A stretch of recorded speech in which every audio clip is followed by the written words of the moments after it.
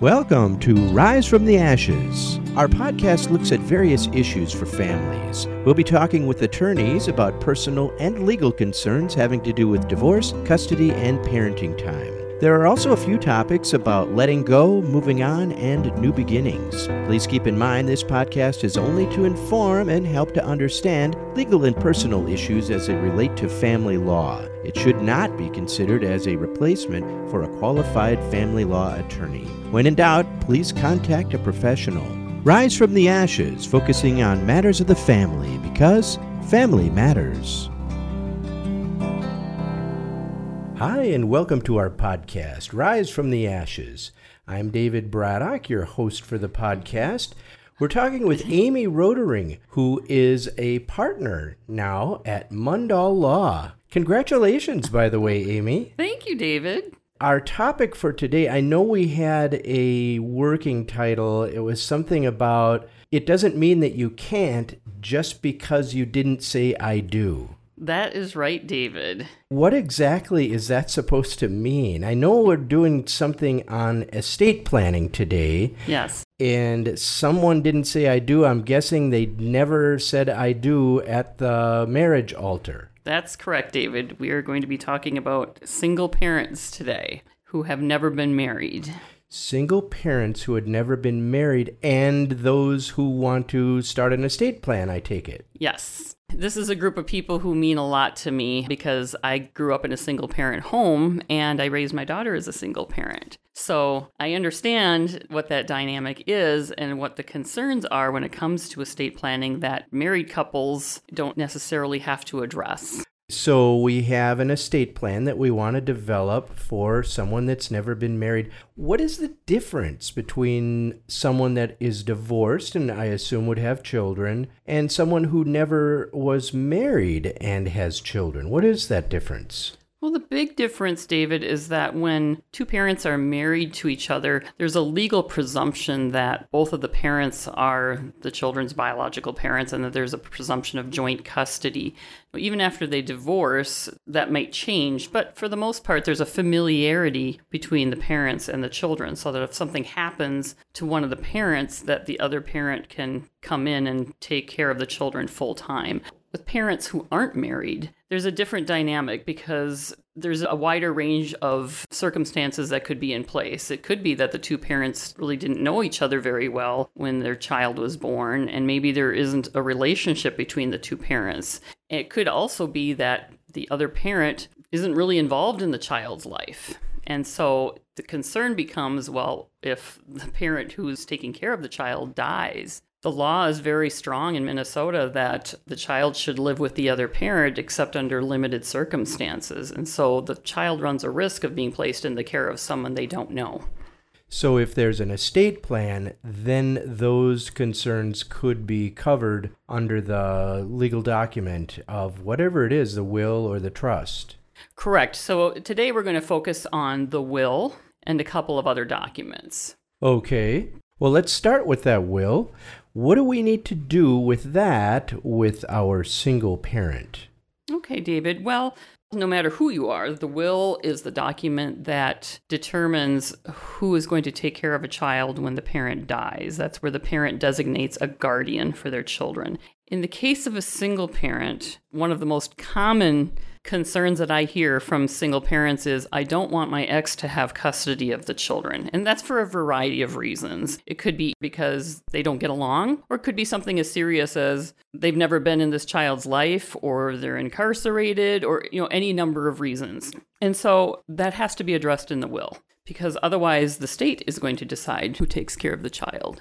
That being said, David, another dynamic that's involved is whether or not the other parent, and in this case, I'm talking about the fathers. So in Minnesota, the mother is presumed to be the sole parent of a child unless a father comes forward and starts an action in court. Once that action has happened, the father has just as many rights as the mother does. So those single parents who have that custody decided, it's going to be really tough for them to choose someone other than the father, because if they do, the father can come to court and fight it. What I tell moms in that situation, I tell them about what the law says, but I say, if you have really strong feelings about why you don't want him to be the children's guardian, to write that into the will. And so I go through that with them. And sometimes I've even written a separate affidavit that they sign and we attach it to the will. So at least if it does go to court after they die, that the judge will understand what mom was trying to convey. So they have something to look at. It doesn't necessarily mean it will work 100% of the time, but it certainly is better than not saying anything. Right, because then you're at the discretion of the judge and whatever they would decide.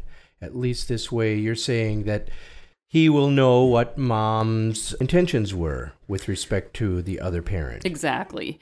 The judge will have some idea, and it might be enough to give the judge pause to not just automatically give custody to the other parent. They might say, well, wait a minute, this is something we need to explore further, which of course is at the minimum what mom would want and is certainly in the best interest of the child to take some time to consider before just handing the child over to someone who the child potentially doesn't know or have a relationship with. Okay, we've discussed the will and how that should be directed with respect to the other parent and the court. You mentioned a couple of other documents. What would those be?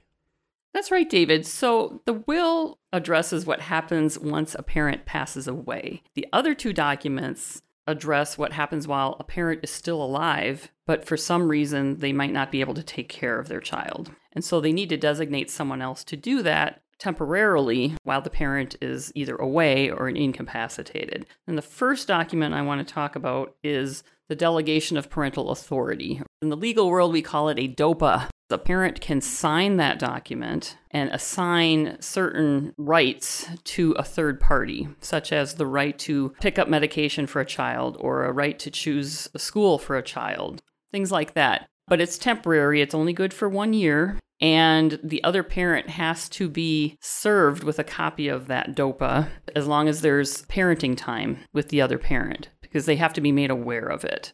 Examples of situations in which someone would use a DOPA: if a parent travels a lot for work, for example, and they can't be around their child while they're traveling, of course. Or if a parent is going to have surgery, then they can assign some of those rights to a child while they're recovering. That third party can take care of the child. It's usually a grandparent or other relative, someone that the parent obviously is going to trust.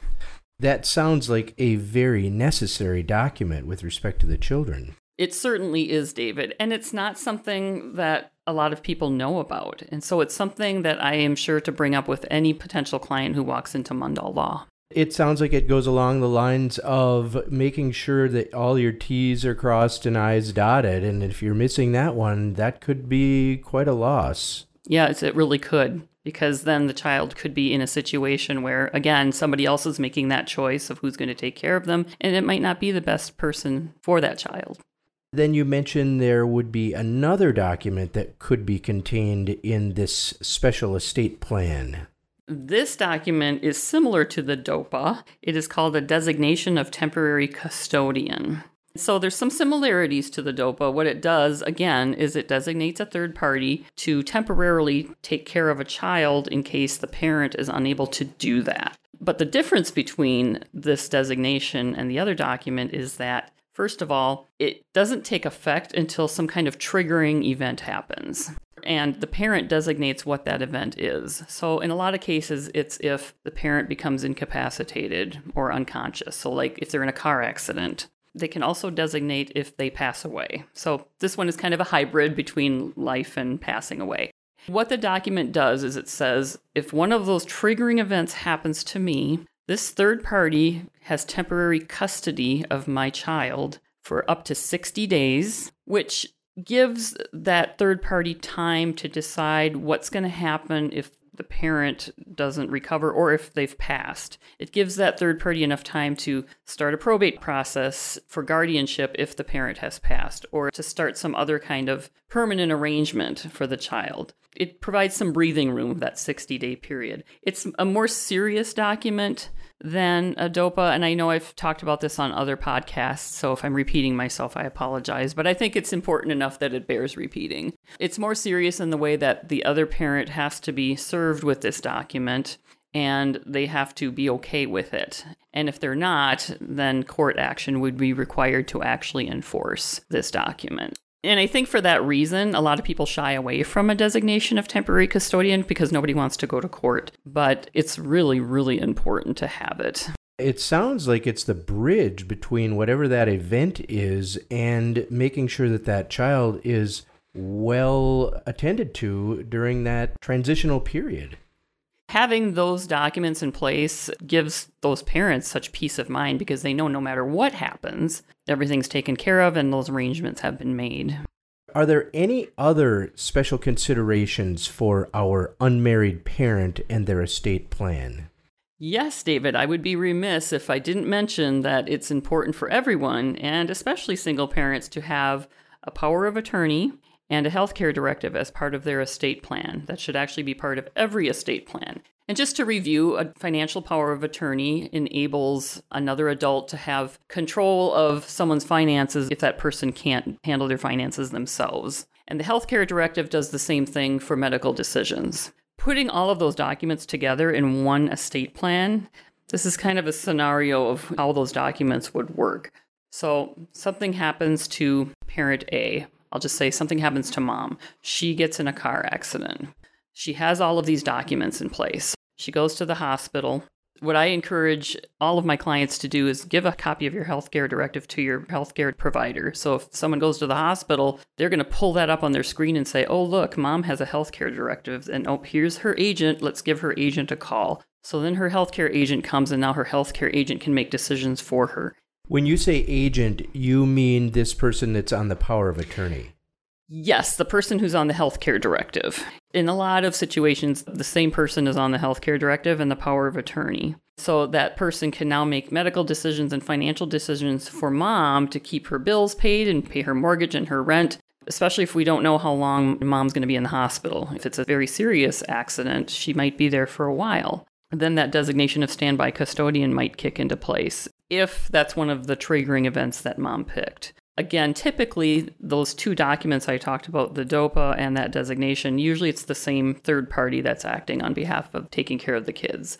Is it sometimes the same person as the power of attorney and the healthcare directive as well? Sometimes it is. Sometimes people like to separate, kind of a separation of power. They don't want the person taking care of the child to have control of the money.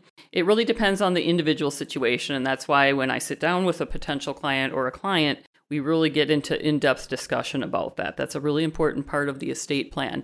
But you can see how all of these documents are working together in harmony. And then, God forbid, if something happens to mom, then that will is in place and that designation is in place for up to 60 days to give the named guardian in the will time to go to court and get at least a temporary order to let them be guardians of the child. That's a really important part because once a parent passes, that DOPA is no longer any good. Then the probate court comes into the situation. So that's the goal of all of those documents, not just to take care of a parent's health and their finances, but to take care of their kids. When it's just you, if you're the only parent taking care of this child, it's really, really vital that you have someone that you can trust in place to take care of your kids. So that's why this subject is so important to me. I guess things will go much better. Starting from the will to these designations, making sure that all the other estate planning documents are in place, the power of attorney, the healthcare directive. Things could really tend to flow if all those documents were in place. That's right, David. I mean, contrast that situation to someone who's in the hospital and they have no estate plan in place at all. And believe me, we get plenty of phone calls from people where that happens and they have no idea what to do. They don't know who to call. The doctor won't talk to them because there's no healthcare directive in place. That peace of mind is just vital. For an estate plan that covers all of those bases. It sounds like that's quite a contrast. It really is, David. It makes a big difference. It really does. It's more than just putting together some pieces of paper. It's really making sure that it works in harmony the way that it's supposed to. Anything else you want to say about our estate plan for an unmarried parent? All I would say is, David, get her done. I would just highly recommend if anyone listening has any additional questions or concerns, that they reach out and contact an experienced estate planning attorney and get their questions answered. It's worth the time to do it. Thank you so much, Amy. Thank you, David. Great to talk with you as always.